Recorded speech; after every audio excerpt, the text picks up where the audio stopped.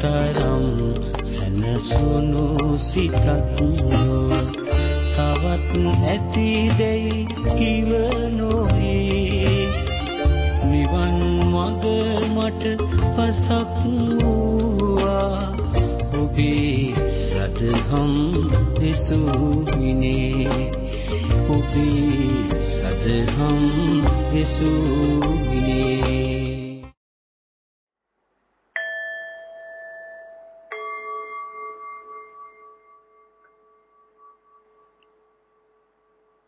සාදු සාදු සාදු.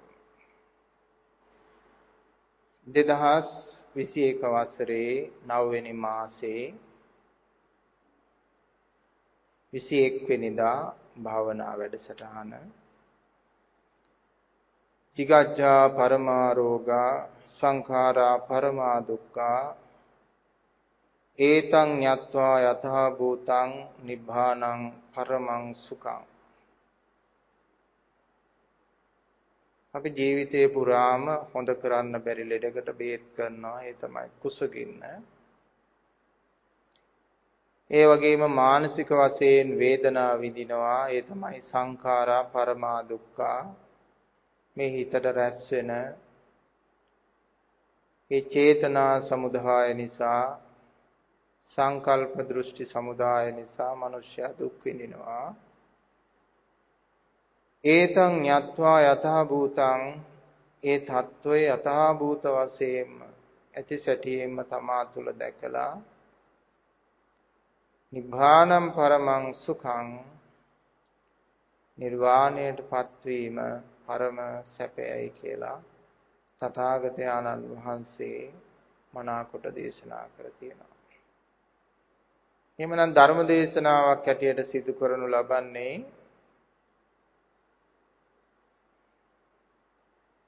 මේ தત્ත්වය වඩාත්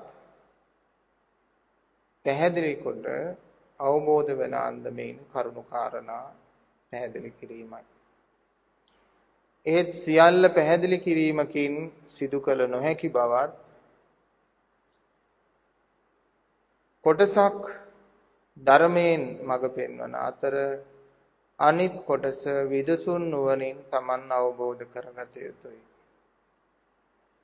පිළිගැනීම් පසකදා ප්‍රත්‍යක්ෂතාවයට මුල් තැන දිය යුතුයි. ස්වාමීන් වහන්සේ කියන නිසා පිළිගත්තොත් ඒක අමෝලිකා ශ්‍රද්ධාවෙන් පිළිගත්තා වෙනවා. ඒ කරුණු කාරණාවන් වල ආකාරය මනාකොට යථාභූත වශයෙන් දැනගෙන තමා තුළින්ම ප්‍රත්‍යක්ෂ කටයුතු යම් කාරණයක් තේරුම් ගත්තනම් ඒක පින්වත්නි ඒකාන්ත වශයෙන්ම තමන්ගේ ප්‍රත්‍යක්ෂ අවබෝධයක් බවට පත් වෙනවා. ඒකාන්ත වශයෙන්ම තමන්ට ඒක නිවන පිණිස නිරෝධය පිණිස සසර දුක් නිමා කරලීම පිණිස හේතු වෙනවා. ඒ නිසා පින්තුම් ප්‍රත්‍යක්ෂ කටයුතුව ධර්මයේ තේරුම් ගැනීම සඳහා යොසුලුව කටයුතු කිරීමට වග බලා ගන්නට ඕන. එකම කාරණයක් දහසකුත් ආකාරයන් වලට බුදුරජාණන් වහන්සේ අපිට දේශනා කරනවා. අපි මුලින් කතා කර වගේම තවත් ගාථාවක්. ආරෝග්‍ය පරමාලාභා සන්තුට්ඨි පරමන්දනං විශ්වාසා පරමාඥාති නිබ්බානම් පරමං සුඛං. එක් එක් තැන්වලදී මේ මිනිස්යන්ට යෙදෙන ජීවන સિદ્ધාන්ත සමග බුදුරජාණන් වහන්සේ ධර්මය දේශනා කළ යුතු ආකාරය තීරණය කරලා එතෙන්ට ගැළපෙන විදියට කාරණයක් වදාරනවා. ආරෝග්‍ය පරමාලාභා ජීවිතේට ලාභ ප්‍රයෝජන එකතු කරනවා නම් එකතු කරන්න නිරෝගීකම ආරෝග්‍යකම ඒක තමයි එකතු කරන්න ඕන ජීවිතේ. ලාභ බලනවා නම් මුදලින් ලාභ නෙමෙයි බලන්න ඕන මේ නිරෝගීකම නැමැති පරම ලාභය ආරක්ෂා කරගන්න බලන්න ඕන. ඒක තමයි රටකට තියෙන ලාභයත් පුජ්‍යලයකට තියෙන ලාභයත් මුළු ලෝකෙටම තියෙන ලාභය තමයි මේ ආරෝග්‍ය පරම ලාභය. සන්තුට්ටි පරමං ධනං. දැන් කොච්චර ධනවත් වුණත් සමහර උදුවේ ළඟ සතුට නැහැ. ඒ සතුට නැති නිසා එතනින් පිළිඹු කරන්නේ දුප්පත්කමයි. ඉතින් යම්කිසි කෙනෙක් සතුටින් ජීවත් වෙනවා නම් එයා දුප්පත් කෙනෙක් නෙමෙයි, එයා පෝසත් කෙනෙක්. නිසා කෙනෙක්ගේ සතුටින් තමයි පින්නතුනේ තීරණය කරනු ලබන්නේ එයාගේ පෝසත්කම සහ දුප්පත්කම. එතකොට පින්නතුනේ යමෙක් දැවෙමින් පිච්චෙමින් හැමතිස්සෙම මානසික ව්‍යාකූලත්වයකින් සිටිනවා නම් එයා දුප්පත් කෙනෙක්. බොහොම ප්‍රබෝධයෙන්, බොහොම සිනහවෙන්, හිතේ බොහොම සතුටෙන්, ප්‍රසන්න තැම්පත්කමකින් ජීවත් වෙන්න ලැබෙනවා නම් අන්න එයා තමයි ගහක් මුල හිටියත්, දුප්පත් පැලක හිටියත්, කොතන හිටියත් එයා තමයි ධනවත් කෙනා. පින්නතුනේ හිතේ සතුට තියෙන්න ඕන. විශ්වාසා පරමා ඥාති.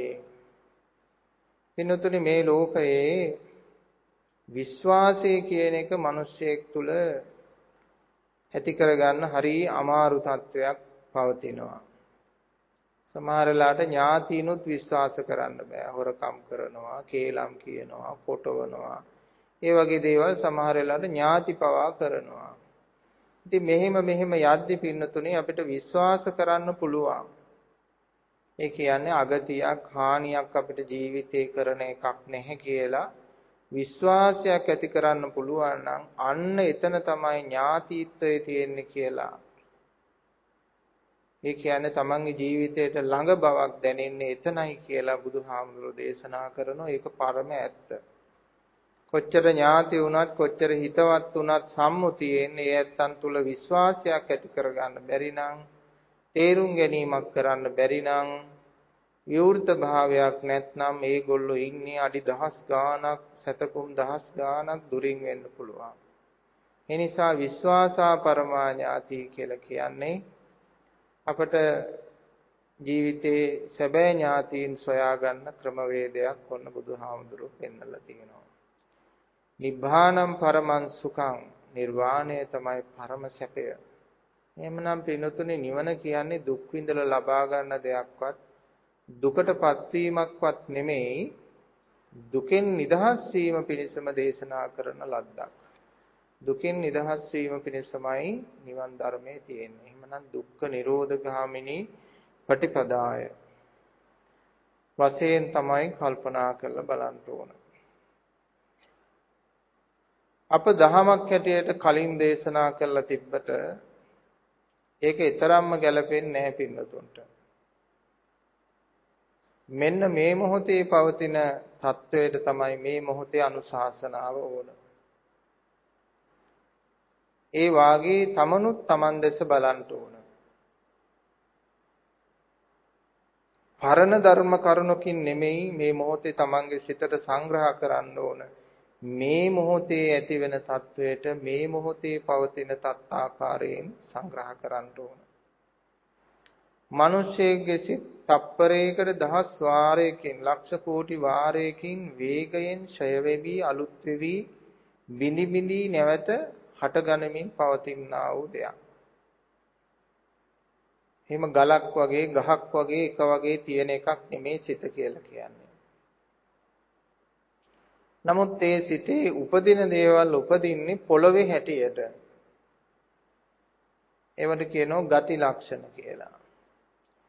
ගති ලක්ෂණයේ අණුව පොළවේ අණුව තමයි ඒකේ කටුගස් පැලවෙනවද, මල්ගස් පැලවෙනවද, ගෙඩි ගස් පැලවෙනවද මොනවද කියලා තීරණය කරන්නේ. දැන් අපේ පින්නතුන් දන්නවා රටවල් වලට අනුකූල වූ ගස් කොළන් ලෝකේ බිහි වෙනවා කියලා. පොළවට අනුගත වූ ගහකොළ හට ගන්නවා කියලා අපේ පින්නතුන් මනාකොට දන්නවා. ඒ වගේම සිතක පසුබිම ස්වභාවය අනුව තමයි සිත් පහළ වෙන්නේ කියනත් අනුශාසනය බුදුරජාණන් වහන්සේ මනාකොට පෙන්නලා තියෙනවා. එහෙමනම් අපිට තියෙන්නේ සචිත්ත පරියෝදපනම් නිරන්තරයෙන්ම ඒ හිත හදා ගන්න ඕන, පසුබිම හදා ගන්න ඕන නිරන්තරයෙන්ම. ජීවිතේ කුසල ධර්ම රැස් කර ගැනීමටයි ධර්මයේ තියෙන්නේ. අකුසල ධර්ම රැස් කිරීමට එහෙම නෙමෙයි. මොනවද කුසලයේ කියලා කියන්නේ? අලෝභය. ලෝභ නැහැ කිසි දෙයකට. අදෝෂය. කිසිම දෙයකට ලෝකේ තරහ ගන්න හේතුවක් දකින්නේ නැහැ. ඒ වගේම අමෝහය. කිසිම දෙයක් මුලාවෙන් දකින්නේ නැහැ. හේතු ප්‍රත්‍ය දකිනවා පින්නතුනේ. හේතු ප්‍රත්‍ය දකිනවා. හේතු ප්‍රත්‍ය දැක්කහම පින්නතුනේ විසඳුමක් අපිට ළඟා කරගන්න හැකියාව තියෙනවා. මේ හේතු ප්‍රත්‍ය නිසා. හේතු ප්‍රත්‍ය නොදකින කෙනෙකුට විසඳුමක් ළඟා කරගන්න පුළුවන් කමක් නැහැ. හේතු ප්‍රත්‍ය වශයෙන් මේ දුකයි, මේ දුක්ඛ හැදෙන විදියයි, මේ දුකේ නිරෝධයයි, මේ ඒ දුකෙන් නිදහස් වෙන නිරෝධ මාර්ගයයි. එමන අපි කියනවා චතුරාර්ය සත්‍ය. චතුරාර්ය සත්‍ය තුලින් ජීවිතය අවබෝධ කරගන්න ඕන මිසක් චතුරාර්ය සත්‍ය අවබෝධ කරගන්න කියලා දෙයක් නැහැ පින්නතුනේ. ඔය ගොඩාක් ඔය නොදන්න කමට තමයි බොහෝ දෙනෙක් චතුරාර්ය සත්‍ය අවබෝධ වේවා, චතුරාර්ය සත්‍ය අවබෝධ වේවා කියලා කෑ ගහන්නේ. ඒක ඉතින් හරියට ධර්මයක් ප්‍රකට නොකරපු අවබෝධයක් නැතිකම මනාකොට ඒකෙන් පේනවා. චතුරාර්ය සත්‍ය අවබෝධ කරගන්න මොකවත් නැහැ. චතුරාර්ය සත්‍ය අවබෝධ වීම පිණිස භාවිතා කරන්න පුළුවන්. මේ දුකයි, මේ දුක හැදෙන විදියයි, මේ දුකේ නිරෝධයයි, මේ දුකේ නිරෝධ මාර්ගයයි කියලා අවබෝධ කරගන්න එය භාවිතා කරන්න පුළුවන් සත්‍ය අවබෝධය සඳහා. එහෙම නැතුව චතුරාර්ය සත්‍ය ඇතුලේ අවබෝධ කරගන්න මොකවත්ම නැහැ පින්නතුනේ. ඒක මාර්ගයක්. ඒක අපිට එක්තරා මොඩලයක් ජීවිතය අවබෝධ කර ගැනීම සඳහා මාර්ග උපදේශයක් හැටියට පෙන්වන දෙයක් හැටියටයි සලකන්න පුළුවන්කම තියෙන්නේ. දුක කියලා කියන්නේ වේදනා දුකම නෙමෙයි.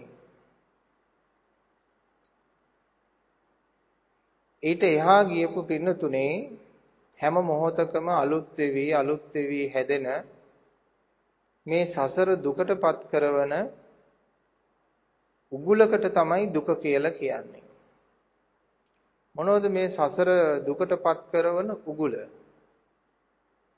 සසර දුකටපත් කරන උගුලක් තමයි හිත කියන්නේ. සසර දුකටපත් කරන උගුලක් තමයි ඇස කන නාසය දිව ශරීරය කියලා කියන්නේ. මේවායින් හටගන්නා වූ ආරම්භන වලින් තමයි සසර බඳවා තබන්නේ. සසර උපාදානයට පත් කරවන්නේ. ඒ නිසාවෙන් මේ සසර බඳවන උගුලෙන් නිදහස් වීම සඳහා සිහිය උපදවා ගන්න ඕනේ.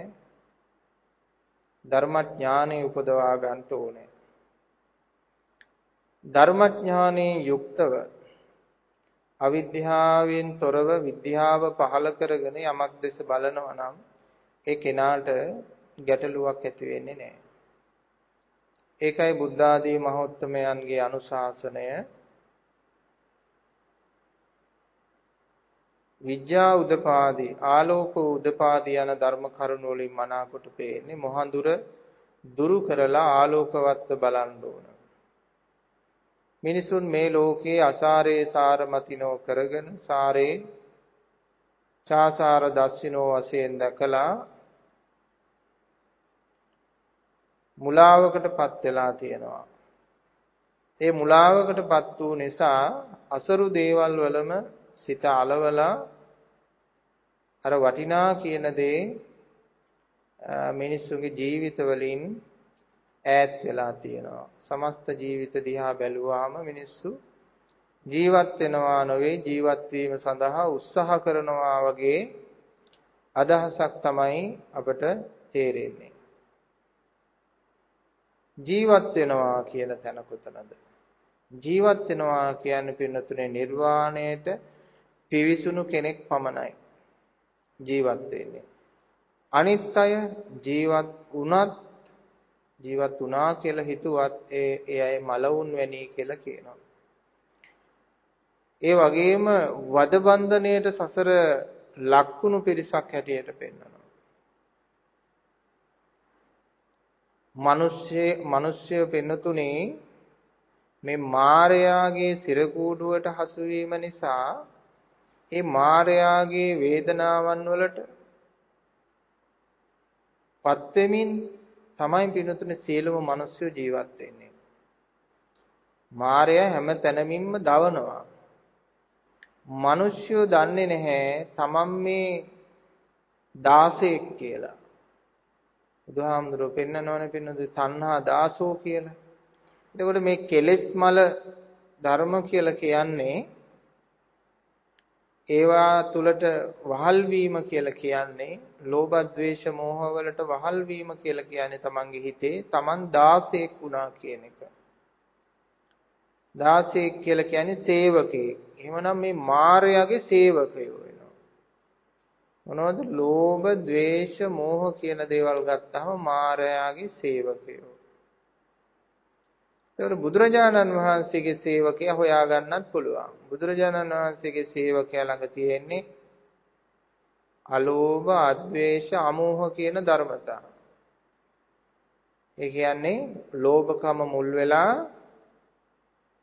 කර්ම රැස් කරන්නේ නැහැ. ලෝභෝ නිදානං කම්මානං සමුදයාය. ලෝභය නිදන් වෙච්ච කර්ම ක්‍රියා සිටිවිලි භාවිතා කරන්නේ. එතකොට එයා බුදුහාමුදුරන්ගේ සේවකයෙක් වෙනවා. බුද්ධ දාසය බවට පත් වෙනවා. ඊළඟට පින්නතුනි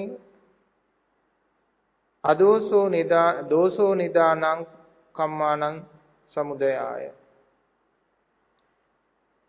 එයා දෝෂේ නිදන් වෙච්ච කර්ම ෂය කරලා දානවා. දෝෂේ මුල් කරගත්ත දෙයක් හිතන්න, පතන්න, කියන්න, කරන්න පෙළඹෙන්නේ මේ දෝෂය කියන එක මට ගිනි අඟුරු ගොඩක් වගේ අසූචි ගොඩක් වගේ කියලා කල්පනා කරලා බැහැර කරනවා. අපිරිසුදු දෙයක් පිරිසුදු කරන්නාක් මෙන් සමන්ගේ සිතෙන් බැහැර කිරීම සඳහා කල්පනා කරනවා.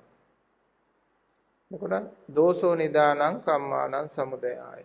දෝෂේ නිදන් කරගත්ත මුල් කරගත්ත බැසගත්ත දෙයක් කරන්නේ කියන්නේ නැහැ. ඒකට බුද්ධ ආදී මහෞත්තමය කොච්චර අනුශාසනා කළත් ඒ දෝෂේ මුල් කරගෙන හිතේ වැඩ කරේ නැහැ. ඒ වගේම මෝහෝ නිදානං කම්මානං සමුදයාය. මෝහය මුල් කරගත්ත දේවල් කරන්නේ යන්නේ නැහැ පින්නතුනේ. මොකද්ද කියලා හිතෙන්න පුළුවන් මේ මෝහය මුල් කරගත්ත දේවල් කියලා. පුංචි උදාහරණයකින් පින්නතුන්ට කියන්න පුළුවන්. සමහර ආගම් විශ්වාස තියෙනවා වුන් ඇත්තටම දන්නේ නැහැ ඒක කෙරේද නැද්ද කියලා දන්නේ නැහැ, විද්‍යාත්මක නැහැ. නමුත් ඉතින් තමන්ගේ පූජකයෝ කියනවා මෙතනින් පස්සේ මේ වගේ තැනකට යනවා, මේම දෙයක් වෙනවා, ඒ නිසා මේක අදහගෙන ඉන්න කියලා. අගක් මුලක් මුකුත්ම තේරෙන්නේ අපේ ආගමෙන් කිව්වා, අපේ පූජකයා කිව්වා, ඒ නිසා මමත් ජීවිතේ පුරාම යදිනවා අදහනවා කියලා හිතනවා. නමුත් ඒකේ යථා තත්ත්වයක් දන්නේ නැහැ. එක උදාහරණයක් වෙනතුන්ට ගෙනහර දක්වන්න පුළුවන්. බුද්ධ කාලයේදී එක්තරා පුජ්‍යලෙක් උදෑසන පව් සෝදනවා කියලා දෙයක් කරමින් සිටියා. ඉතින් ඒ අවස්ථාවේදී බුදුරජාණන් වහන්සේ එතෙන්ට ගිහිල්ලා ඇහුවා මේ කොච්චර පව් සේදිලා තියෙනවද කියලා ඇහුවා. දන්නේ නැහැ කිව්වා. මන් දන්නේ ස්වාමීනි කොච්චර හේදිලා තියෙනවද දන්නේ නැහැ. මම හැමදාම ඇවිල්ලා නමුත් සෝදනවා. ඊට පස්සේ කිව්වා තව පව් කොච්චර සෝදන්න තියෙනවද කියලා ඇහුවා. දන්නේ නැහැ කිව්වා. දැන් බලන්න හේදිච්ච ප්‍රමාණය දන්නෙත් නැහැ. හොදන්න තියෙන ප්‍රමාණය දන්නෙත් නැහැ. අන්න මෝහයෙන් කරන වැඩ. ඒ වගේම තව විද්‍යාඥයෙක් කියලා තිබුණා කිසිම මිනිස්සෙකු ස්වර්ගයට යන්නේ නැත කියලා. මොකද කියලා අහුවාම එතම කියලා තිබ්බා කිසිම මිනිස්සෙක් ලිපිනය නොදන්නා බැවින් කියලා. ඇඩ්‍රස් දන්නේ නැති ස්වර්ගයක් තමයි මිනිස්සු ප්‍රාර්ථනා කරන්නේ. ඉතින් අන්න ඒවට කියන්න බින්දුතුනි මෝහයෙන් අදහන යදින ප්‍රාර්ථනා කරන දේවල් කියලා. ඒ වගේම නූතනයෙන් අපි උදාහරණයක් ගත්තොත් එක්තරා පුජ්‍යලයක් ඇවිල්ලා යම්කිසි මන්ත්‍රයක් වගේ දෙයක් කිව්වා. ස්වාමින් වහන්සේ මෙන්න මේ මන්ත්‍රය කිව්වොත් අර අහවල් මිනිස්සයා මට කිව්වා 7 දවසකින් කෝටිපතියෙක් වෙන්න පුළුවන් කියලා කිව්වයි කියලා කිව්වා. දැන් මම අහුව ඔබතුමා එක පිළිගන්නවද කියලා. ඊට පස්සේ කිව්වා මේ මිනිස්සයා කියපු විදියට නම් පිළි නොගෙන ඉන්න බැරි විදියට ඊටාම පැහැදිලිව කියලා දුන්නා කියලා මේ මිනිස්සයත් පිළිගැනීමෙන් හිටියා. මම ඉතින් මේ මිනිස්සයගෙන් නැසුවා දැන් ඔක කියපු මිනිස්සයා කෝටිපතියෙක්ද කියලා. එතකොට මේ මිනිස්සයා කියනවා නෑ සාහිණාංශ එයා නම් කුලියට ඉන්නේ කිව්වා. ඉතින් මං කිව්වා ඔයා කෝටි ගණන් ලැබෙන මන්ත්‍රයක් වාට දෙන්නේ. එයාට පුළුවන් මේ කෝටි ගණනක් හම්බ කරගෙන පෝසතෙක් බවට පත් වෙන්න කියලා. ඉතින් අර ඒ වගේ පින්නතුනි මෝහය කියලා කියන්නේ දිගක් පළලක් හරයක් වටිනාකමක් දෙයක් දන්නේ නැතුව කරන දේවල් වලට. ඒ වගේම නිවන් දකින්න වගේම සමහර අය මෝක්ෂයට යන්න පින් කරනවා. ඉතින් අහනවා ගිහිල්ලා බුදුරජාණන් වහන්සේ දැන් කොච්චර පින් පිරিলা තියෙනවද? දන්නේ නැහැ කියනවා. තා කොච්චර පින් පුරන්න තියෙනවද? ඒකත් දන්නේ නැහැ කියනවා. අන්න පින්නතුනි මෝහය. නමුත් තථාගතයන්න් වහන්සේගේ මාර්ගයේදී ගමන් කරද්දී කොච්චර දුක් ඡය වෙලාද කියලා Tamanට දැනෙනවා. අපි පින්නතුන්ගෙන් ඇහුවාම කොච්චර ඡය වෙලා දැනෙනවද කියලා පින්නතුන් ගණන් ඉලක්කම් වලින්ම කියනවා මට 125ක් 30ක් 40ක් 50ක් 75ක් ආදී වශයෙන් අපි පින්නතුන් අපට කියලා තියෙනවා. එහෙමනම් ඒ ඇත්ත දන්නවා Tamanගේ ඡය වෙච්ච ප්‍රමාණය තා ඡය කරන්න තියෙන ප්‍රමාණය. මොකද හේතුව පච්චත්තම් වේදිතබ්බෝ විඤ්ඤෝ හේති කියන මාර්ගයෙන් තමයි අපේ පින්නතුන් ප්‍රත්‍යක්ෂ ප්‍රතිපදාවක් තමයි යථා භූතං වජානාති කියන විදියට තමයි අනුගමනය කරන්නේ.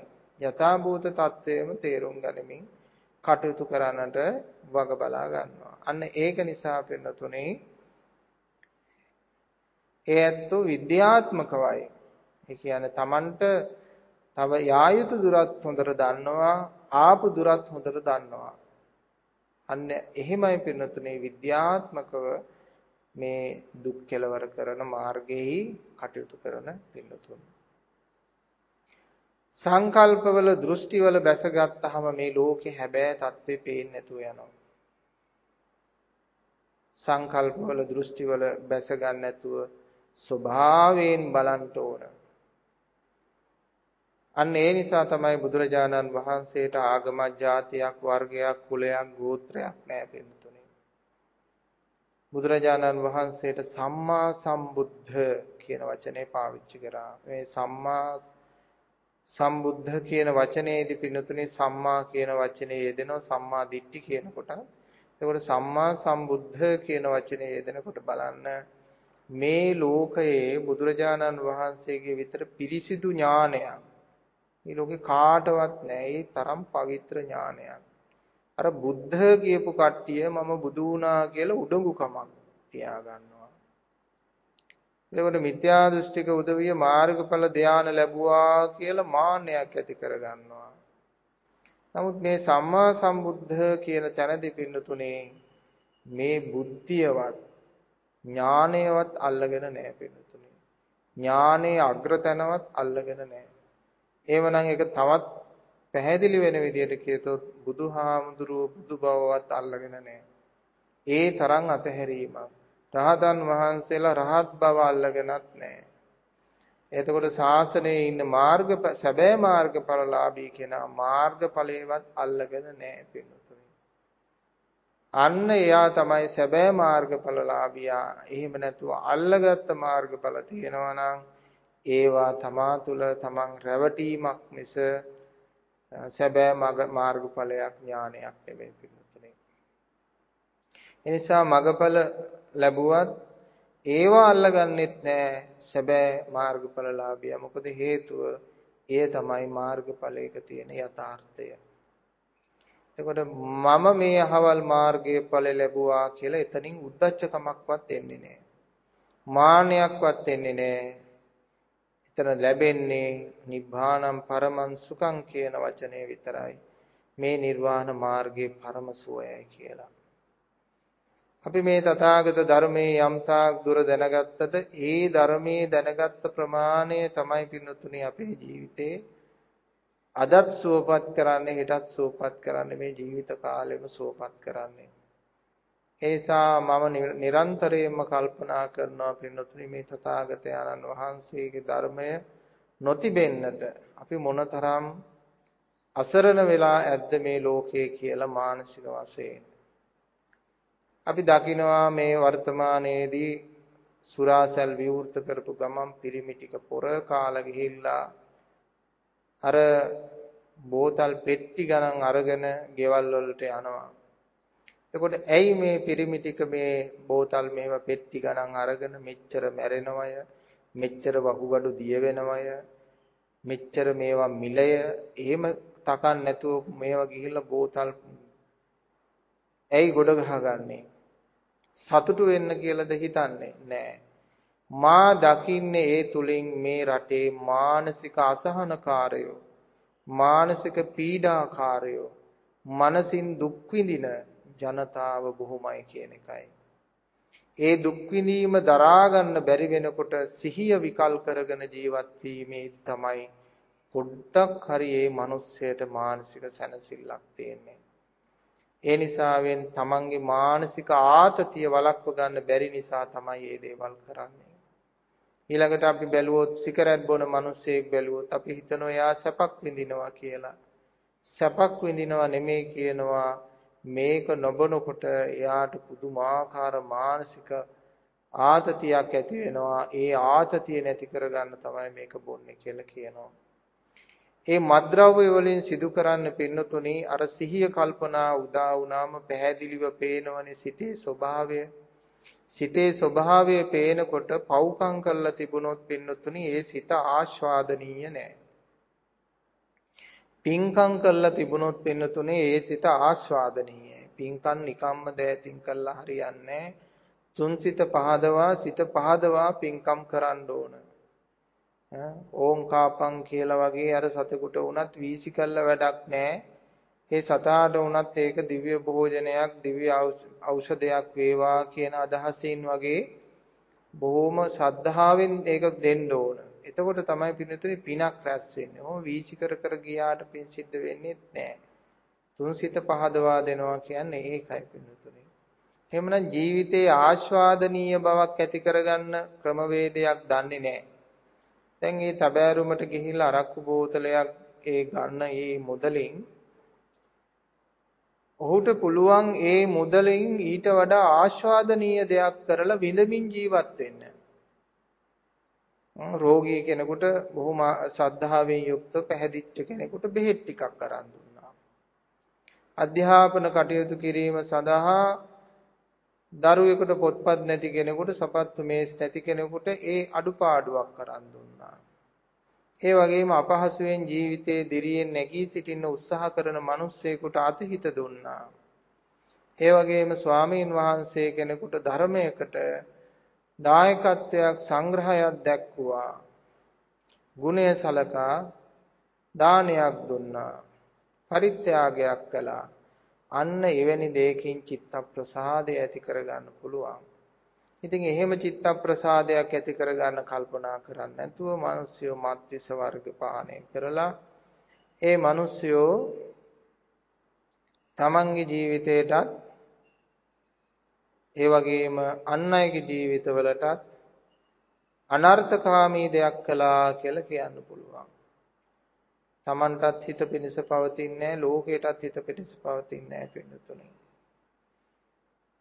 ඉතින් මේක තමයි ලෝකේ හැටි. තථාගතයන්න් වහන්සේගේ ධර්මය අනුව බුද්ධාගමේ රටක් නිසා මේ රට විනාශ වෙනව නෙමෙයි පින්නතුනේ. බුදුදහම පිළිගත්තේ නැති නිසා, ප්‍රජාතාන්ත්‍රික වාදය බුදුදහම පිළිගත්තේ නැති නිසා මේ රට විනාශ වෙනවා.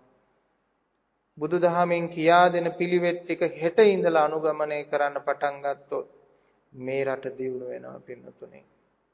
ඉතින් බුදුදහම නැති සමහර රටවල් වල පවා සමහර ලාට ඔවුන්ගේ දියුණුව වෙනුවෙන් මානසික සුවතාව වෙනුවෙන් ගොඩාක් දේවල් ඒ රටවල් සිද්ධ කරලා තියෙනවා. හැබැයි බුද්ධාගම කියන නාමය නෑ. නමුත් ඒගොල්ලන්ගේ පාලන තන්ත්‍රය තුල වඩා සතුටෙන් සහ නිරෝගී සම්පතෙන් යුක්තව සහ සාර්ථක සංවර්ධිත රටක් බවට පත්විය යුතුයි කියන කල්පනාවෙන් යුක්තව ඒ රටවල් සකස්මක් හදලා ඒ රටවල් දියුණු වෙනවා. සමහර රටවල් වල අපිට දකින්න තියෙනවා මත්ද්‍රව්‍ය විකුණන්න පමණක් නෙමෙයි මත්ද්‍රව්‍ය බොන මිනිස්සයාටත් ලයිසන් එකක් ඕන. ඒ ලයිසන් එකෙන් තමයි මේ මිනිස්සයා බොන්න ඕන. එයාගේ ආර්ථික ප්‍රමාණයට අනුව තමයි එයාට ඒක ලිමිට් කරලා තමයි ලබා දෙන්නේ. ඊට එහා එයාට මත්ද්‍රව්‍ය මිලදී ගැනීමට හැකියාවක් නැහැ. අන්න එවැනි බොහොම හොඳ ක්‍රමවේද තියෙනවා ලෝක පාලනය කිරීම සඳහා. ඒ වගේම නරක ඊටාම පහත් ගණේ මත්ද්‍රව්‍ය වර්ග සමාජගත කරලා බොන එකාට බීපම් මැරියන් කියලා කටයුතු කරන්නේ ඊටාම ශරීර සෞඛ්‍යයට අහිතකර භාවය අඩු වෙන තරමට හදලා තමයි ඒ රටවල් අනුගමනය කරන්නේ. නමුත් අපේ රට නම් එහෙම නැහැ. දවසට කෝටි 500ක් ලාභ ලැබෙනවා. නැත්තම් අලාභයි මේක වහලා තිබ්බහම. එහෙමනම් බලන්න පින්නතුනේ අපේ රටේ මිනිස්සු දුප්පත්ද? අපේ ගම දුප්පත්ද? එක ගමකින් පින්නතුනේ සිගරට් සඳහාම වැය කරන මුදල රජය විසින් ඒ ගමේ සංවර්ධනයට වැය කරන මුදල වගේ 10 ගුණයකටත් වඩා වැඩි පින්නතුනේ. එහෙමනම් මිනිස්සු දුප්පත් වෙන්නේ කොහොමද? මිනිස්සු තමන්ගේ ජීවිතයට ආදරේ නැති නිසා. එතකොට අපේ හාමුදුරුවන් වහන්සේලා බණ කියනවා කියලා කළා තියෙන්නේ හරි දේද? වැරදි දේද? එහෙමනම් අපි කල්පනා කරලා බලන්න ඕන පින්නතුනේ. අසාර්ථක නම් පින්නතුනේ බණ කියනවා කියලා අපි කරලා තියෙන්නේ වැරදි දෙයක්. මොකද සමාජයේ ප්‍රායෝගිකව අසාර්ථක නම් අපි වැරදි දෙයක් කරලා තියෙනවා. ඒකවල තමන් නිරන්තරයෙන්ම බණ අහනවා. නමුත් ද්වේෂයෙන් කිපි කිපීම හැමතිස්සෙම ගිනි අරගෙන ඉන්නවා නම් තමන් බණ අහනවා කියලා කරලා තියෙන්නේ වැරදි දෙයක්. ඒකට උදේ හවස බුද්ධ පූජා වන්දනා ආදිය සිද්ධ කරනවා. හැමතිස්සෙම කිපි කිපි නම් ඉන්නේ එතන කරලා තියෙන්නේත් එහෙනම් වැරදි දෙයක්. මොකද හේතුව බුදුන් නොයන්දත් කමන්නේ තමන් කරුණාව දයාව මෛත්‍රියෙන් යුක්තව ජීවත් වෙනවා නම්. පිළිම වහන්සේ ඉස්සරහා මල් පහන් ටිකක් තිබ්බා කියලා බුදුහාමුදුරුවන්ට තිබ්බා කියලා කියන්න පුළුවන් කමක් නැහැ. ඒක පිළිම වහන්සේ ළඟ. එතෙන්ට ඒක අපි කරන්නේ අපේ හිත හදා ගැනීම සඳහා විය යුතුයි. ඒක බුදුහාමුදුරුවන්ට දුන්නා කියලා නෙමේ හිතන්න ඕන ඒක අපිටම අපි කරගත්ත දෙයක් කියලා තමයි සලකන්න පුළුවන්කම තියෙන්නේ. ඉතින් බුදුහාමුදුරුවන්ට මේ මල් ටිකක් පහනක් පත්තු කළා කියලා ඕක ලොකු දෙයක් නෙමෙයි. බුදුරජාණන් වහන්සේ සඳහා මේ මහා පෘථුවියම බන්දීසියක් උඩ තියලා පූජා කළත් වහන්සේට මදි. නමුත් පින්නතුනේ අපි කල්පනා කරලා බලන්න ඕනේ ඒ තැනදී අපේ හිත හදාගන්න. එහෙම නැත්නම් පින්නතුනේ අපි ඕන තරම් දැකලා තියෙනවා නිර්මාංශිකයි. ඒ වගේම උදේ හවස මල් පුවාහන් පූජා කරනවා. නමුත් පින්නතුනේ වෛරය, ක්‍රෝධය, iriසියාව, පලි ගැනීම, කුහකකම් පිරිච්ච හිත් තියෙන මිනිස්සු ඕන තරම් මම දැකලා තියෙනවා පින්නතුනේ. එවැනි අන්ධ මෝඩ වැඩ කරන මිනිස්සු නෙවෙයි පින්නතුනේ අපිට අවශ්‍ය කරන්නේ ප්‍රායෝගිකවම තමන්ගේ සිත හඳුනගෙන තමන්ගේ සිත දමනය කර ගැනීම බුද්ධ පූජාවක් කියලා හිතන්න ඕන. මෛත්‍රී සහගතව ජීවත් වීම බුද්ධ පූජාවක් කියලා හිතන්න ඕන. සෑම දිනාට හිතසුව පිණිස කටයුතු කිරීම බුද්ධ පූජාවක් කියලා හිතන්න ඕන. තමන්ගේ හිතසුව පිණිස තමන්ගේ හිත හදා ගැනීම බුද්ධ පූජාවක්. ධම්මානුධම්ම ප්‍රතිපatti පරමාය පූජාය. එවනම් මෙන්න මේ ධර්මයට අනුකූලව කටයුතු කරනවා නම් අන්න යා තමයි පරම බුද්ධ පූජාව කරන වන්දනාව කරන කෙනා බවට පත් වෙන්නේ. ඉතින් මේ සමාජගතව අපිට දක්නට තියෙන දේවල් පින්නතුනේ. මම දැකලා තියෙන ඕන තරම් මේ නයිට් ක්ලබ් කරන මිනිස්සු පවා හොඳට බුදුන් වැඳගෙන මල් පහන් පූජා කරගෙන ඉන්නවා. එතනින් නැගිට ගමන් ක්‍රියාත්මක වෙන්නේ පාතාලය. එතනින් නැගිට ගමන් ක්‍රියාත්මක වෙන්නේ සුරාපාන සැල් ඇරීම. ඉතින් වැඩියෙන්ම හොඳට මේ බුදුන් වඳින ඒව මේවත් පිළිවෙත් කරගෙන ආශිර්වාද කරගෙන ඒ සුරාසල් විවෘත කරගෙන කටයුතු පවා කරනවා පින්නතුනේ. ඉතින් ඒ වයින් එහෙම කළයි කියලා කුසලයක් ඇති වෙන්නේ නැහැ පින්නතුනේ. ඒ වයින් ඇතිවෙන්නා වූ අකුසල ධර්මයන් ඒ ඇත්තන්ට සංසාරගත විශාල පව් සිද්ධ වෙනවා පින්නතුනේ. ඒ නිසා බුද්ධ වන්දනාවේ කොටස හැටියට වෙනම කුසලයකුත් තමන් කරන්නා වූ පාප කර්ම වලට අනුව ඒ පාපතර ක්‍රියාත් ඵල දෙන්න පටන් ගන්නවා පින්නතුනේ. බුදුරජාණන් වහන්සේගේ සමයේදී සිදුවෙච්ච එක්තරා කතාවක් සඳහන් වෙනවා. රත්තරන් පාට මාළුවේ අල්ලගෙන තියෙනවා. මේ මාළුව අල්ලගත්ත කොටට දැම්ම මේ අමුතු මාළුවෙක්. නමුත් පින්නතුනේ මේ මාළුවගේ කට ඇරියාම මහා පුදුම ගඳක් එනවා. ඒ ගඳ නිසා මේ මාළුව ආහාරයට ගන්නෙත් නැතුව විශාල මාළුවෙක් නිසා මේ ආරංචිය දිගින් දිගට ගියා පින්නතුනේ. අවසානයේ බුදුරජාණන් වහන්සේගේ අභියසටත් මේ කතාව ගියා. මෙන්න මේව මාළුවෙක් ඇවිල්ලා ඉන්නවා රත්තරන් පාට. මාළුවෙක් මේ මාළුවගේ කට ඇරියාම හරිම ගඳයි කියලා. එතකොට මොකද්ද කියලා බැලුවා. බලනකොට භික්ෂූන් වහන්සේ නමක් එක ආත්මයක. ඒ ආත්ම භාවයේදී භික්ෂුවක් වශයෙන් ඉඳගෙන බොරුම කතා කරලා, බොරුම කියලා, අනුන්ව පොටවලා, කේලම් කියලා. පින්නතුනේ ඒක නිසා මාළුවෙක් වෙලා ඉපදුන අර භික්ෂූත්වය නිසා රත්තරන් පාටට. නමුත් පින්නතුනේ ඒ කට ඇරියහම ගඳ ගහනවා මුළු පලාතම නගරේම ගඳක් එනවා පින්නතුනේ. අර ඒ වගේ තමයි පින්නතුනේ කර්ම ධර්මවල විපාක. ඒ නිසා මේ මනුෂ්‍යාත්ම භාවයේ විතරයි මිනිස්සෙකුට පින් කරනවා නම් පින් කරගන්න තියෙන්නේ. ඒ පින් කරගන්න තියෙන්නේ බුදුහාමුදුරන්ගේ මල්ලාසනේ උඩ ගිහිල්ලා රත්තරන් මිනිමුතු වෙනික් වටේට මල් පිච්ච මල් තිබ්බයි කියලාම නෙමෙයි. ඒවා තියනවත් එක්කම ඒවා බුදුහාමුදුරන්ට තියාගන්න දේවල් නෙමෙයි. මටම තියාගන්න දේවල්. මටම කරගන්න වන්දනාවක් මේක කරගන්න ඕනේ කියලා කල්පනා කරන්න ඕන. බුදු කෙනෙක් අපෙන් මේ චූටි කෝප් එක ගිලම්පත චුට්ටක් බලාපොරොත්තු වෙන කෙනෙක්වත් මේ මල් ගහකින් කඩාගෙන ඇවිල්ලා ඒක පූජා කරාම බුදුහාමුදුරුව හරි සන්තෝෂ වෙයි කියලා මේ මල් ටිකකින් ගිලම්පත ටිකකින් බුදුහාමුදුරුව තෘප්තිමත් කරන්න පුළුවන් තත්වයේ කෙනෙක් නෙමෙයි බුදුරජාණන් වහන්සේ. මම ඒක වැකියකුත් පැහැදිලි කරලා තියෙනවා. මල් කොතරම් කඩලා ගිහිල්ලා මුනිවරයාට පූජා කළත් මුනිවරයා දන්නවා මේ මල් අයිති මේ පූජා කරන මනුස්සයට නෙමෙයි ගහටයි කියලා. ඔය ගහකොලේ පවා තියෙන මහා පුදුම දෙයක්. ඔය භික්ෂූන්ට පවා මේ මල් කැඩීම් වලින් වලකින්න කියලා මතක් කරලා තියෙන හේතුව තමයි මේ ගහකොළ පවා මේ තමන්ගේ ඒ ගහේ පිපෙන පළවලට ආදරයක් තියෙනවා, බැඳීමක් තියෙනවා. හිනතුනේ අපි කරන්නේ පුංචි හොරකමක්. ඒ තමයි ගහේ තියෙන මල් ටික කඩාගෙන ඇවිල්ලා අකමැත්තෙන් වගේ එයා රිදෙනවා. කැමැත්තෙන් නෙමෙයි දෙන්නේ. රිදෙනවා. ඒක බලහත්කාරයෙන් මෙහි දෙනවා කියලා වගේ උදුරගෙන වගේ ඇවිල්ලා අපි බුදුහාමුදුරන්ට පූජා කරනවා. ඒක හොරකම් කරගෙන ඇවිල්ලා පූජා කරනවා වගේ වැඩක් වෙනතුනේ. ඒක නිසා තමයි මේක ගැඹුරින් ජීව විද්‍යාත්මක තේරුම් ගත්ත කාලේදී ඒ භික්ෂූන්ට එහෙම පෙන්වලා තියෙන්නේ ඔය ගහේ තීද්දී මල් පූජා කරන ගාථාවල් පවා තියෙනවා පෙන්වතුනේ. ඒ කියන්නේ ඒ කාලේ ශ්‍රද්ධාවට කරපු දෙයක් තමයි. නමුත් ඒකෙත් අපි යථාර්ථයේ තේරුම් ගන්න ඕන. මේ අපි මහා ලොකු මේ කෙරුමා වගේ ලොකු වැඩක් නෙමෙයි මේ අපි කරන්නේ කියලා. ඒ නිසා මේ දේවල් වලින් හිත හදා ගැනීම මිසක් එහෙම නැතුව බුදුහාමුදුරුව සන්තෝෂ කරන්න කියලා ඔය කොච්චර ලස්සනට විසිතුරුව බුද්ධ පූජා තිබ්බත් විසිතුරුව මල් මාලා දැම්මත් මල් තිබ්බත් ඕකෙන් ඇති ප්‍රතිඵලයක් වෙන්නේ නැහැ. ලෝභ ද්වේෂ මෝහ ඒ බුදු පිළිමේ ඉස්සරහා දුරු කරගත්තේ නැති වුණා.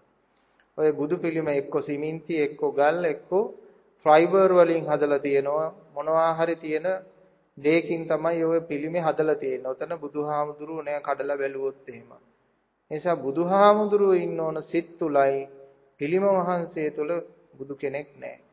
කොටින්ම කියතොත් පිළිම වහන්සේ තුල නෙමෙයි පින්නොතනේ බුදු කෙනෙක් පංචස්කන්ධේවත් නැති බවයි බුදුහාමුදුරුවෝ නම් පෙන්වන්නේ. යෝ ධම්මං පස්සති සෝමං පස්සති. ඔබ ධර්මයේ තුලින් මාව හඳුනා ගන්න රූපයෙන් බුදු කෙනෙක් නොදකින්න කියලා. අනිත් එක පින්නතුනේ බුදු කෙනෙක් බලාපොරොත්තු වුණේම අපෙන් ගිලම්පත අරව මේවා නෙමෙයි ප්‍රතිපත්ති. ප්‍රතිපත්ති හොඳ නම් ඒක තමයි බුද්ධ පූජාව. ධර්මයේ අවබෝධ නම් ඒක තමයි බුද්ධ පූජාව. මගපල නිවන් සාක්ෂාත් කර ගැනීමට වෙරදරනෝ නම් ඒක තමයි බුද්ධ පූජාව.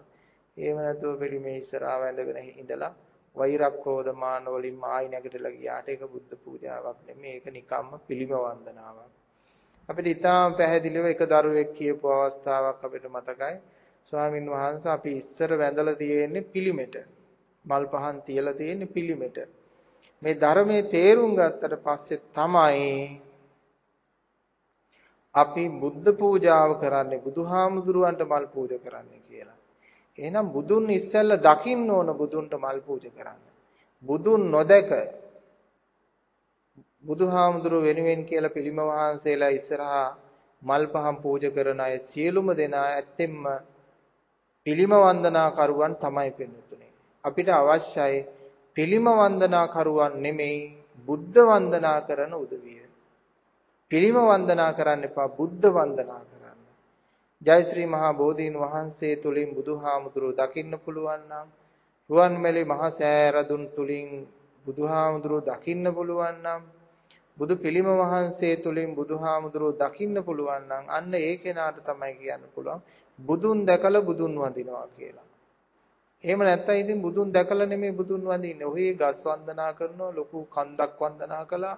එහෙම නැත්නම් පිළිරුවකට වන්දනා කළා.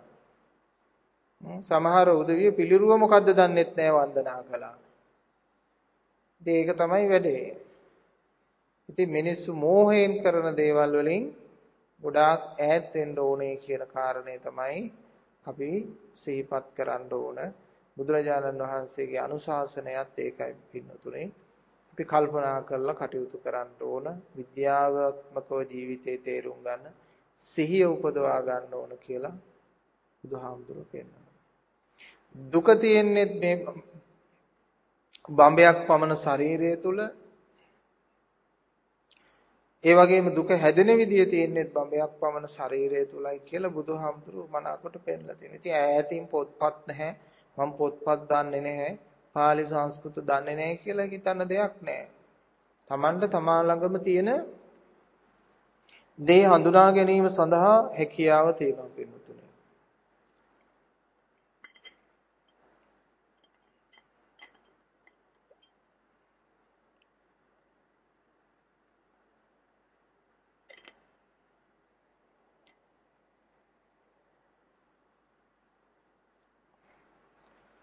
බොහෝම නිසලව සංසුන්ව මෙහෙම ඉන්න විට Tamanටම තේරෙනවා Taman අල්ලගත්ත දේවල්.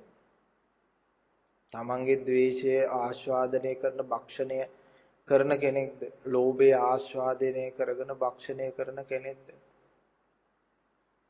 කෙලෙස් ආස්වාදනය කර ඒව භක්ෂණය කරන කෙනෙක්ද? භුක්ති විඳින කෙනෙක්ද? ඔය යක්කු කියලා කියන්න පින්නතුනේ ද්වේෂයම හැමතිස්සෙම ආස්වාදය කර කාට හරි උගුලක් ඇදලා වින්දනයක් ලබන කට්ටිය. ඒගොල්ලෝ තමයි යක්කු කියලා කියන්නේ. නැතුව එහෙම જાතියක් නැහැ. යකෙක් උදේ පාන්දර නැගිට ගමන් කල්පනා කරන් කාටද අද බකට් එකක් පෙරලන්නේ කියලා. ලෝභයෙන් ඉන්න පෙරේත ගතිය තියෙන මිනිස්සෙක් කල්පනා කරන්නේ කොහෙන් හරි දෙයක් කඩා වඩා ගන්න කොහොමද බොරුවක්, වංචාවක්, මුලාවක් කළා කියලා. ඒ තමයි පෙරේතයෝ පින්නතුනේ.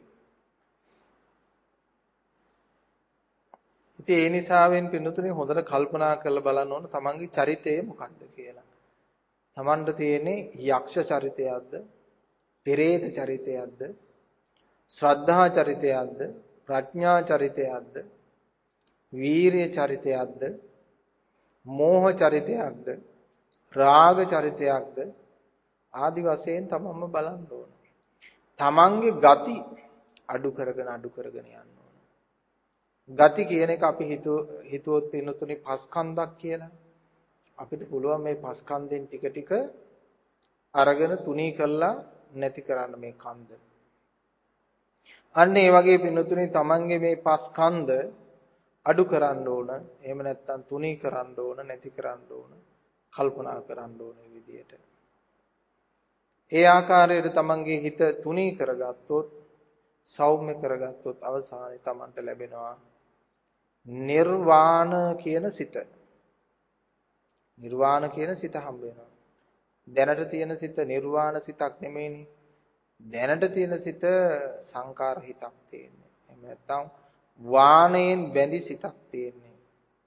බැඳීම් වලින් සපිරුණු සිතක් තියෙන්නේ. බැඳීම් වගේම ගැටීම් නරක දෙයක් වෙනතුනේ. බැඳීම් වගේම ගැටීම් නරක දෙයක්.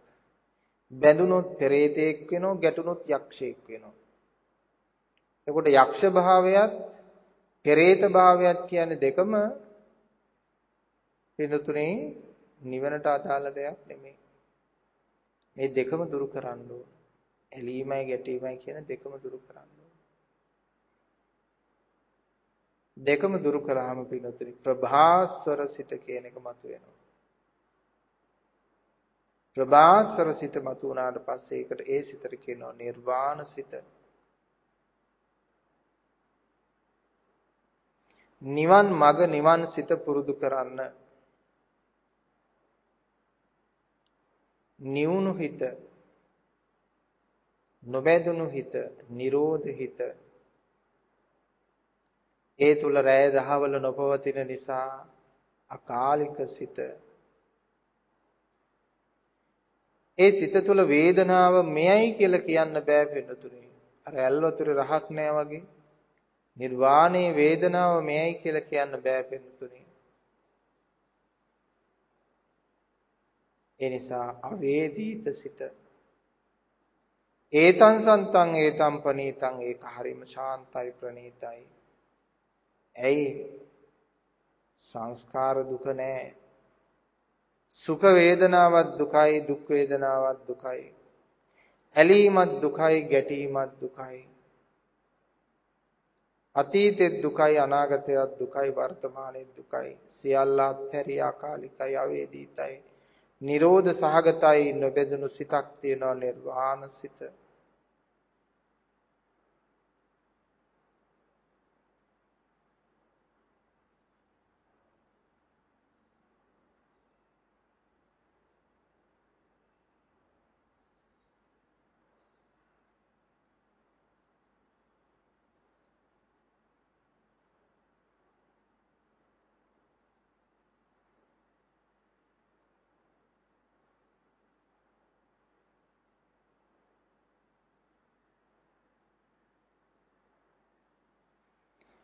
එවන් සිතක ආස්වාදනය ළඟා කර ගැනීම සඳහා බුදුහාමුදුරුවෝ මාර්ග උපදේශය පෙන්වුවා.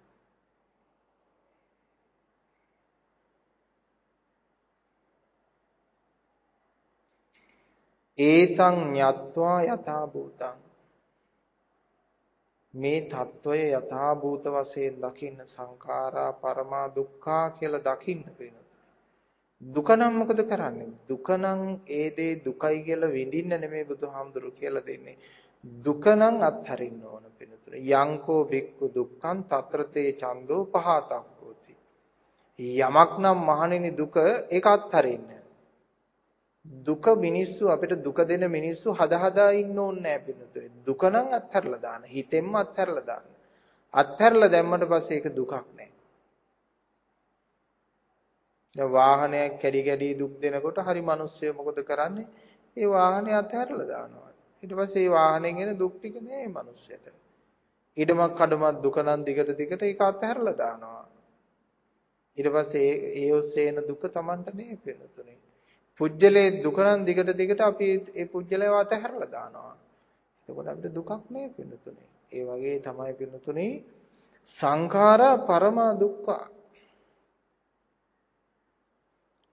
ඒතං ඤත්වා යථා භූතං යථා භූත වශයෙන් මේක දැක්කනම් පින්නතුනි අපි අතහරිනවා. මොකද නිෂ්ඵල දෙයක් අල්ලගෙන ඉන්නේ මොකටද අපි? ශරීරයේ දුක නම් කවදක හරි ශරීරෙත් මිනිස්සු අතහැරලා දානවා. ශරීරයේ දුක නම් ශරීරෙත් අතහැරලා දානවා.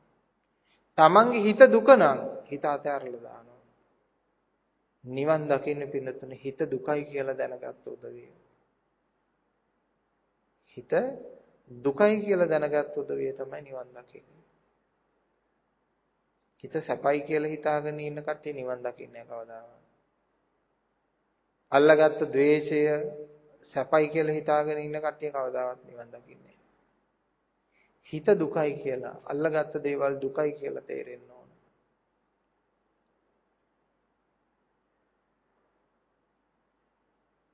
ඒතං යත්වා යථා භූතං බොහෝ දෙනෙක් දැනගන්නවා තමයි යථාභූතව දැනගන්නේ ඒක ගැඹුරින් තමා තුලින් ප්‍රත්‍යක්ෂ වෙන්න ඕන. තමා තුලින් දකින්න ඕන. පොතෙන් දැනගෙන ධර්මය හරියන්නේ නැහැ පින්නතුනේ. ඒක තමන් හිතෙන් දකින්න ඕන. පොතෙන් දෙන්නේ උපකාරයක්. හිතෙන් දකින්න. හිතෙන් දකින්න පොතෙන් උපකාරයක් දෙනවා.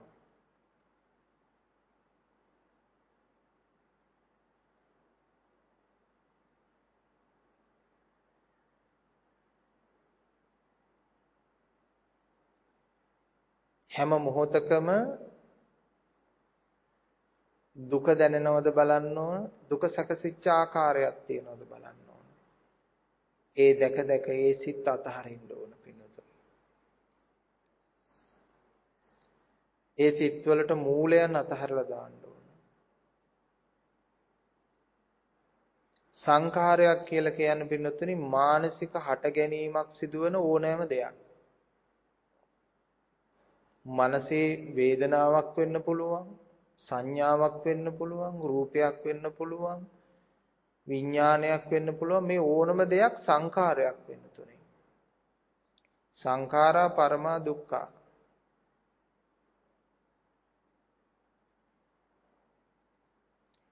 හිත මොනවා හරි වෙලා ගන්න දෙයක් වෙනවා නම් ඒක සංඛාරයක්.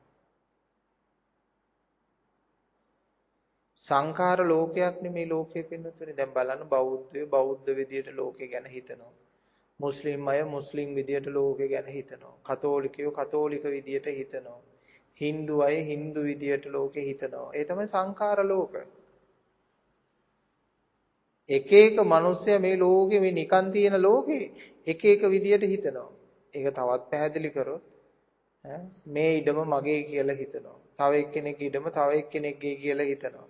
තවත් එක්කෙනෙක් ඉඩම ඒක එයාගේ කියලා හිතනවා. ඊළඟට සමස්තය එකතු වෙලා මේක අපේ රටේ කියලා හිතනවා. හරි උණනේ තියෙන්නේ ඇඟ ඇතුලේ.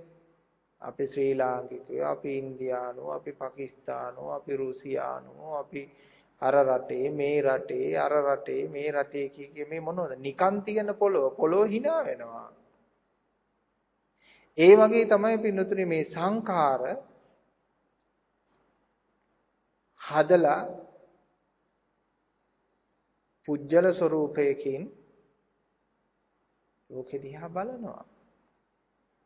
ඒ සංඛාරා පරමා දුක්ඛා. සංඛාර වලින් බලන නිසා මිනිස්සුන්ට මේ ලෝකේ හැබෑ තත්ත්වෙ පේන්නේ නැහැ පින්නතුනේ. ඇත්ත තත්ත්වෙ පේන්නේ නැහැ. සැබෑ තත්ත්වෙ පේන්නේ ඇත්ත තත්ත්වෙ පේන්නේ.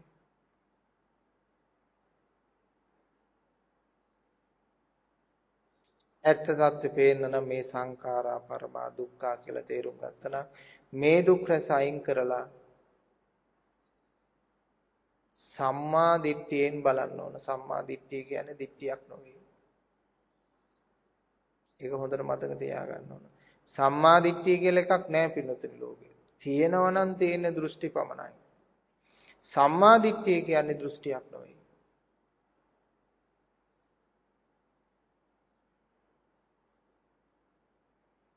සම්මා කියන ගුණයටපත් වුණාම පින්නතුනේ එකෙන් පිළිඹුවන්නේ නිර්වාණ කියන ගුණයටපත් වුණා කියන එක. නිර්වාණ ගුණයටපත් වුණා කියන්නේ හාත්පස ඒ සිතේ කිසිම දෙයකට ඇලීමක් ගැටීමක් බැඳීමක් නැහැ. ඒ ඥාණයට කියනවා විමුක්ති ඥාණය, ඒ සිතට කියනවා විමුක්ති සිත. ඒ කියන්නේ සියල්ලගෙන්ම ගැලවිලා. නමුත් ඔක ධානයක් ලැබුව කෙනෙකුට නෑ පින්නතුනේ. ධානයක් ලැබුව කෙනෙකුට විමුක්ති ඥානයක් නෑ. අර කර්මස්ථානයේ ඇලිච්ච ඥානය තියෙන්නේ. ඊළඟට ධානයක් වඩපු සිතට තියෙන්නේ අර අරමුණේ ඇලිච්ච සිතක් තියෙන්නේ පින්නතුනේ. විමුක්ති සිතක් නෑ. විමුක්ති සිතක් තියෙන්නේ තථාගතයන්න් වහන්සේ දේශනා කරපු මේ විදර්ශනා මාර්ගයෙන් සියලු සංස්කාරකයන්ගේ සමතය ඇති කරගත්තා. සිතක් අල්ලගෙන නැහැ. මොනම සිතක්වත් අල්ලන්නේ නැහැ. මොනම සිතක්වත් අල්ලගෙන නැහැ.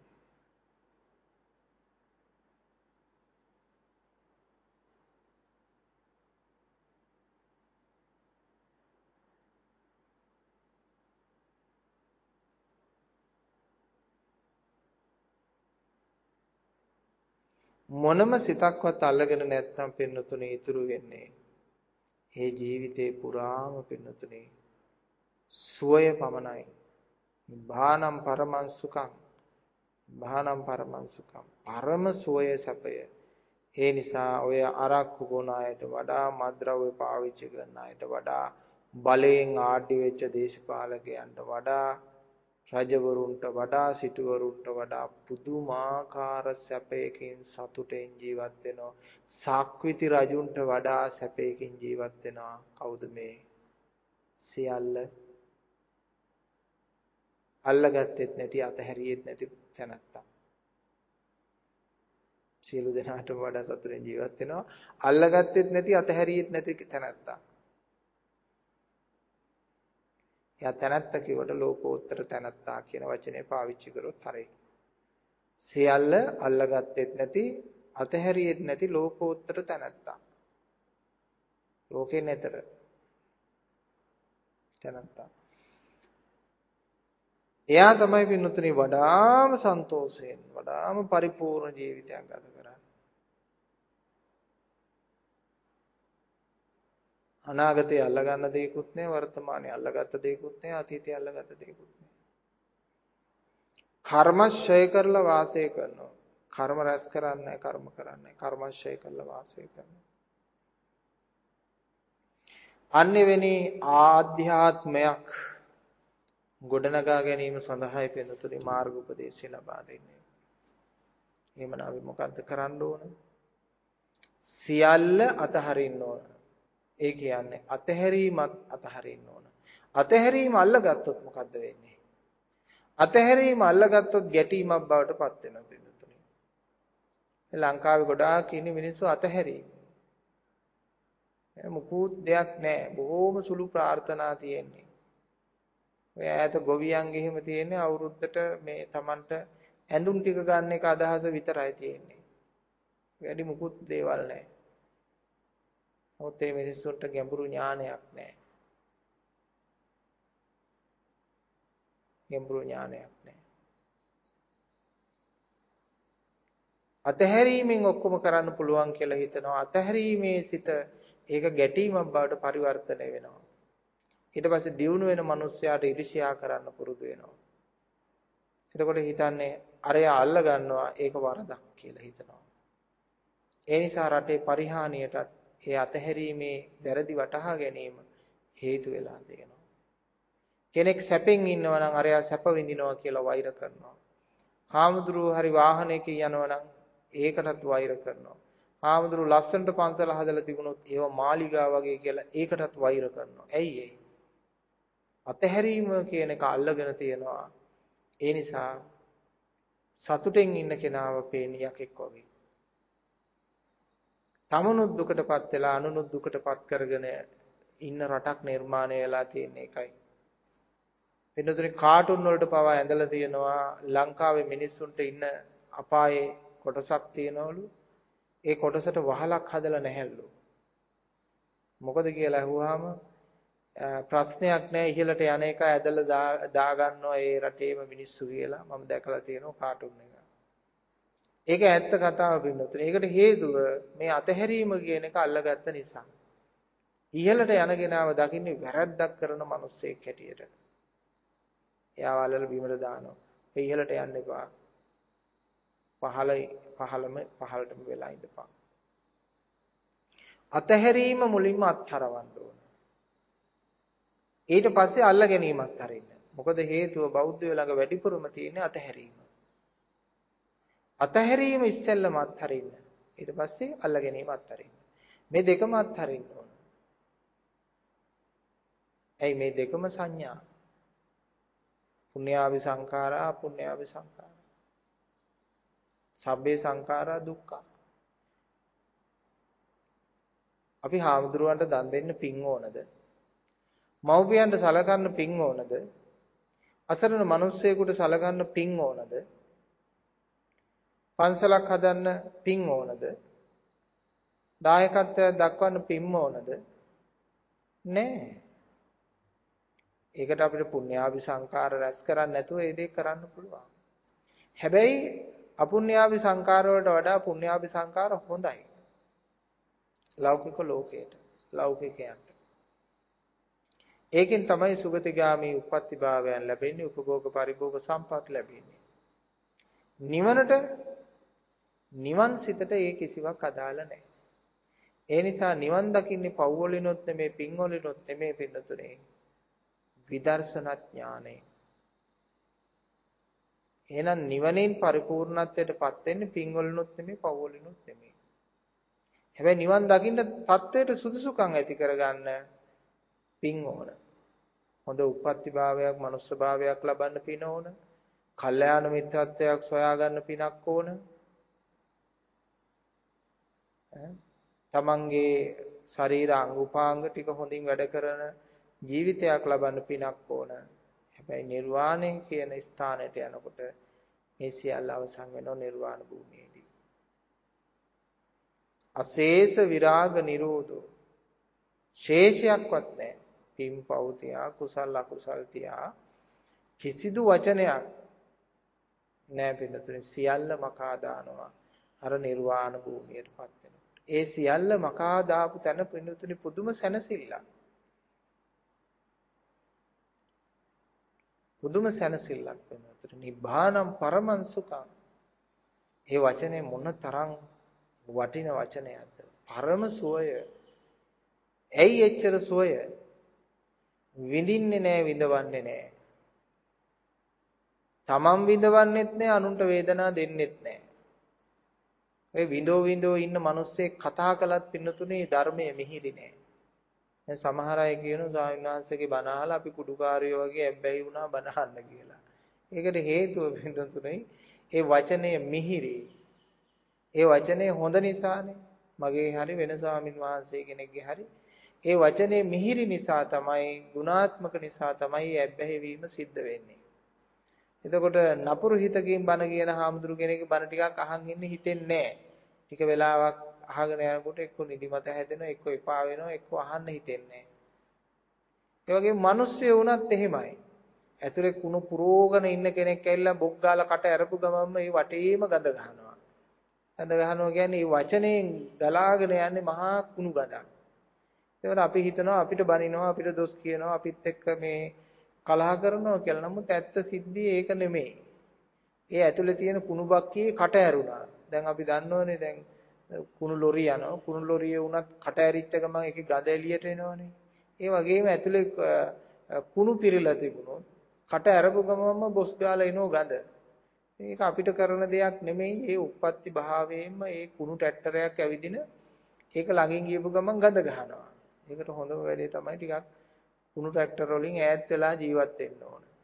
එහෙම නැතුව ට්‍රැක්ටරේ ගඳ යවන්න අපිට සෙන්ට් බෝතල් ගෙනල්ලා නෑවුවත් ඕකේ ගඳ යවන්න බෑ. ඒකට අපිට මිනිස්සු ඉන්නව සමහරලාට කුණු ට්‍රැක්ටර වගේ. ඒකට මොකද කරන්නේ? ඈත් වෙලා පුළුවන් තරම් ඈත් වෙලා ඉන්න ජීවත් වෙන්න මිනිස්සු පුරුදු වෙන්න ඕන. එහෙම නැතුව කුණු ට්‍රැක්ටර සෙන්ට් ගහලා පුරවන්න අපිට පුළුවන් කමක් නෑ පින්නතුනේ. ඒක තමයි බුදුහාමුදුරන්ගේ ක්‍රමවේදය. බ්‍රහ්ම දණ්ඩනය ආදි වශයෙන් පෙන්වන්නේ ඒව පිළිතුරේ. ඒ අනුසාරයෙන් ජීවිතේ තෝරගෙන කටයුතු කරන්න නුවණින් විමසා බලන්න ඕන පිළිතුරේ.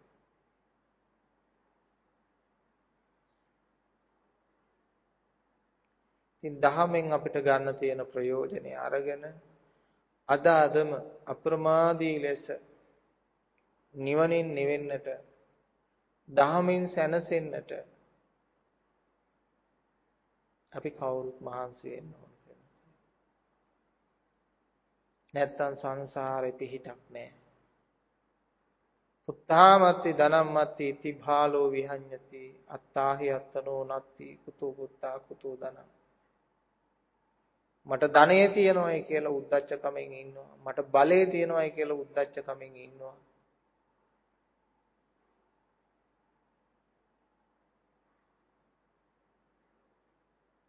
මිනිසුන්ගේ මරණය කොයි වෙලාවෙ තීරණ වෙනවද දන්නේ නැහැ. අවසානයේ මේ හැම දෙයක්ම රැවටීමක් වෙලා පශ්චාත්තාප වීමට හේතුකාරකයක් බවට පත් කරගන්න නැතුව ධර්ම අවබෝධය සඳහා, නිර්වාණ අවබෝධය සඳහා කටයුතු කරන්න. දහමට අනුකූලව සිත සැකසීම. දැන් මේ බණ ටික අහලා හරියට මේ බණවලට අනුකූලව හිත හදා ගන්න. හරියට මේ විදියට සමස්ත සම්පින්ඩණය කළා ඒ විදියට හිත හදාගත්තා නම් ඒ හිත ඇතුලේ සංඛාර ඉතුරු වෙන්නේ නැහැ කියලා හොඳටම පින්නතුනේ පැහැදිලි. කාටත් ඒක පැහැදිලි වෙන්න ඕන. මේ ධර්මයේ ඇතුලේ දෘෂ්ටියක් තියෙනවා නම් සංකල්පයක් තියෙනවා නම් සංකාරයක් තියෙනවා නම් අහවල් සංකාරය කියලා කියන්නේ. වචන වලින් කතා කරන නිසා වචී සංකාරය තියෙනවා.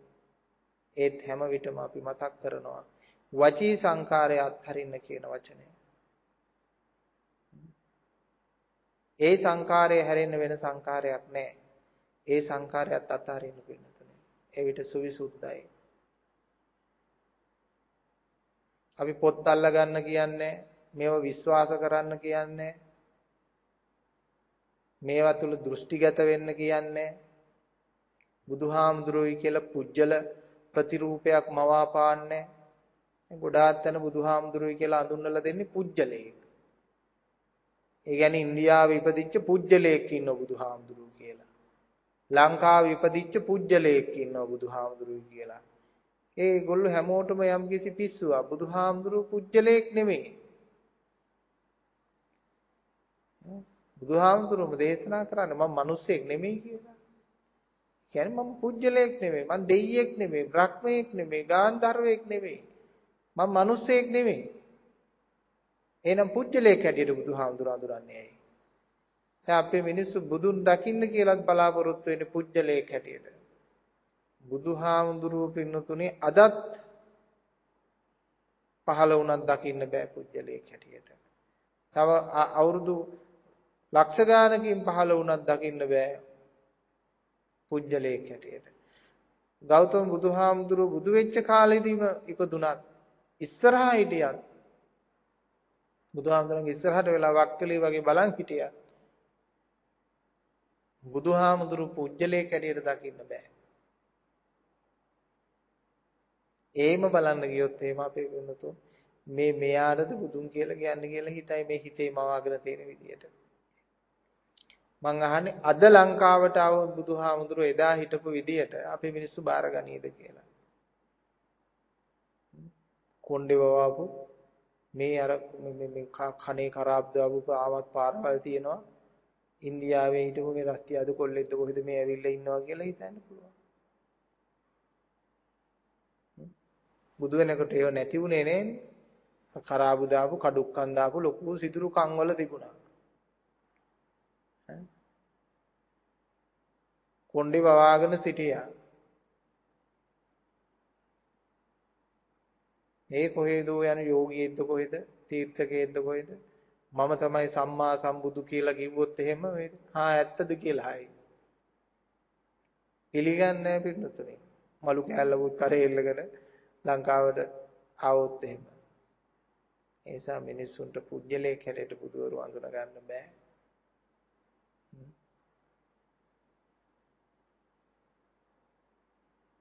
එදත් හිතුවා අදත් හිතනවා ඔන්න ලංකාව ආක්‍රමණය කරන්න ආපු ඉන්දියාවේ එවපු දූතයෙක්ද කොහෙද?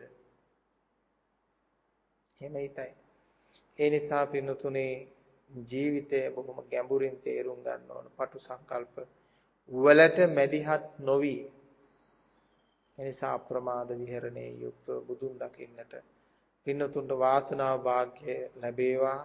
ධර්මානුකූලව හැම මොහොතකම හැම තප්පරයකම හිත හදා මට නිවන හැරෙන්න වෙන කිසි දෙයක් වැදගත් නැහැ කියන මාතෘකාව තුළ ගමන් කරන්න අප්‍රමාදී විහරණය ප්‍රමාදයක් නැති කාලේ නැති තත්ත්වයට ගියාම තමයි අප්‍රමාදී වෙන්නේ.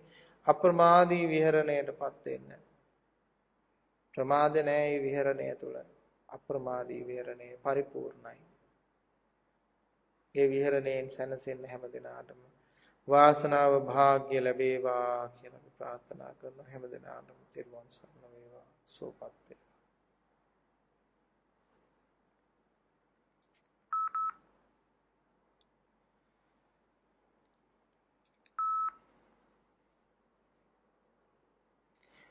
අද දවසේහි පින්වත් දායකත්වය දරනු ලබන්නේ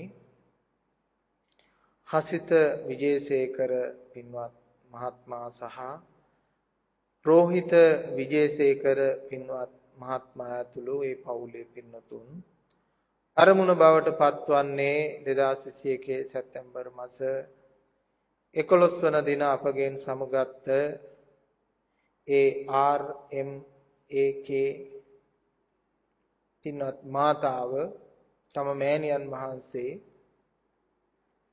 ඒ විජේසේකර පින්වත් පවුලේ මෑණියන් වහන්සේ ඕම ගෞරවයෙන් සිහිපත් කරමින් සාංශාරික ගමන යහපත් වේවා සසර යහපත් උප්පත්ති භාවයන් ලබත්වා කල්යාණ මිත්‍ර ඇසුර ලබත්වා ප්‍රාර්ථනීය බෝධියෙන් නිවනින් සැනසෙත්වා කියන ප්‍රධාන පරම පවිත්‍ර බලාපොරොත්තුව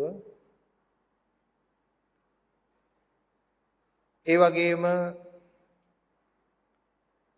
එතුමන්ලාගේ පියාණන් වන AMHB විජේසේකර ඒ පියාණන් ඇතුළු එම පවුලේ නමින් මිය පරලෝ යන්නට යෙදුණු වංශ පරම්පරාගත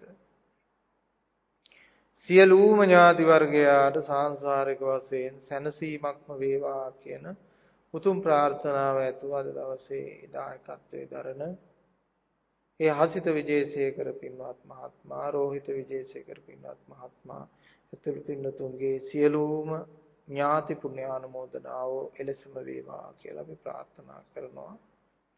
ඒ වගේම ලෝව වැසෙන සියලුම අසනීප වලින් පීඩා විඳින දුක් කරදර වලින් පීඩා විඳින සියලු දෙනාට මේ වයින් නිදහස් වෙලා දහම් කුසල් වඩන්නට ශක්තිය ධෛර්යය ලැබේවා කියලා ප්‍රාර්ථනා කරනවා.